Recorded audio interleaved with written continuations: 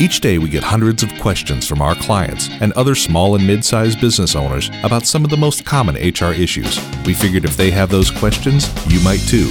Let's provide a lifeline and share our answers to some of the most common scenarios. This is HR Rescue with your host, Jenny Stone. Here we go! You've just hired a new employee. Great! Do you know what forms you need to have them complete?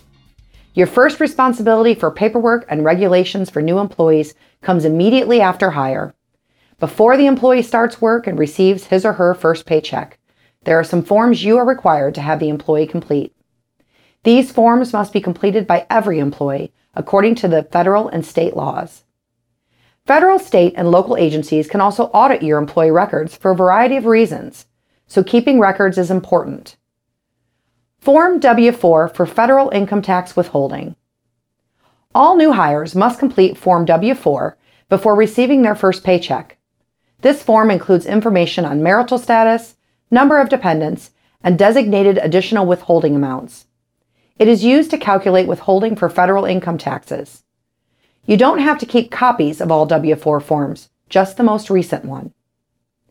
Employers should not give employees advice on how to complete this form, but you can direct them to an IRS article that helps them complete this form.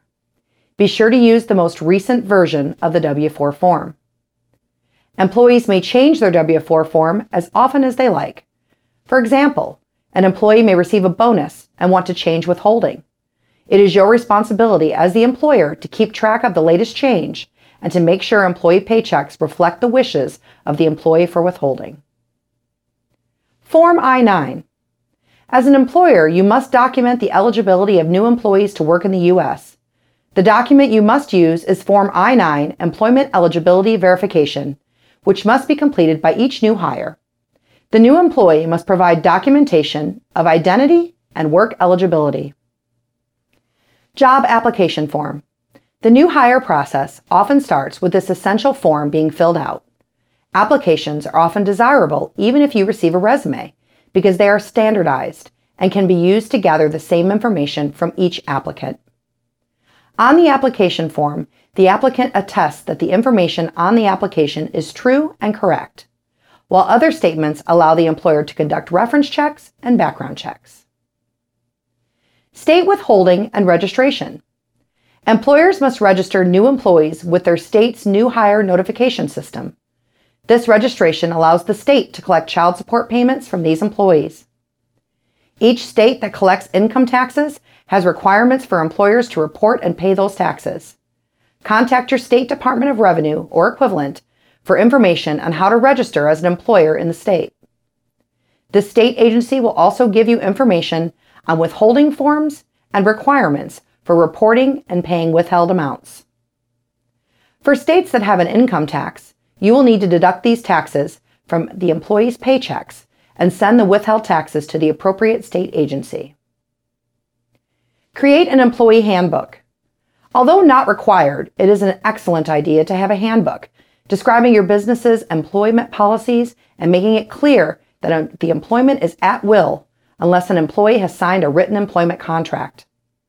A handbook may include work process descriptions and benefits in addition to policies and procedures. All new employees should receive a copy of this handbook and should sign that they have read and understand it. Set up personnel files. For each employee you hire, create a file in which to keep job-related documents, such as job applications, employment offers, IRS Form W-4, performance evaluations, and sign-up forms for employee benefits. Medical records should be kept in a separate confidential file in a locked cabinet, and you should store I-9 forms which document an employee's immigration status in a separate file as well. Thank you for joining us for this episode of the HR Rescue Podcast. Make sure you subscribe so you never miss an episode and help spread the word by leaving a review. The HR Rescue Podcast is made possible by HR Shield, the Firm Consulting Group of Tampa, and your host, Jenny Stone. Here we go! This podcast was recorded in Tampa, Florida and Greenville, South Carolina, and was produced by Lonnie West at LRW Media Studios. Find us in your favorite podcast app or online at hr-rescue.com.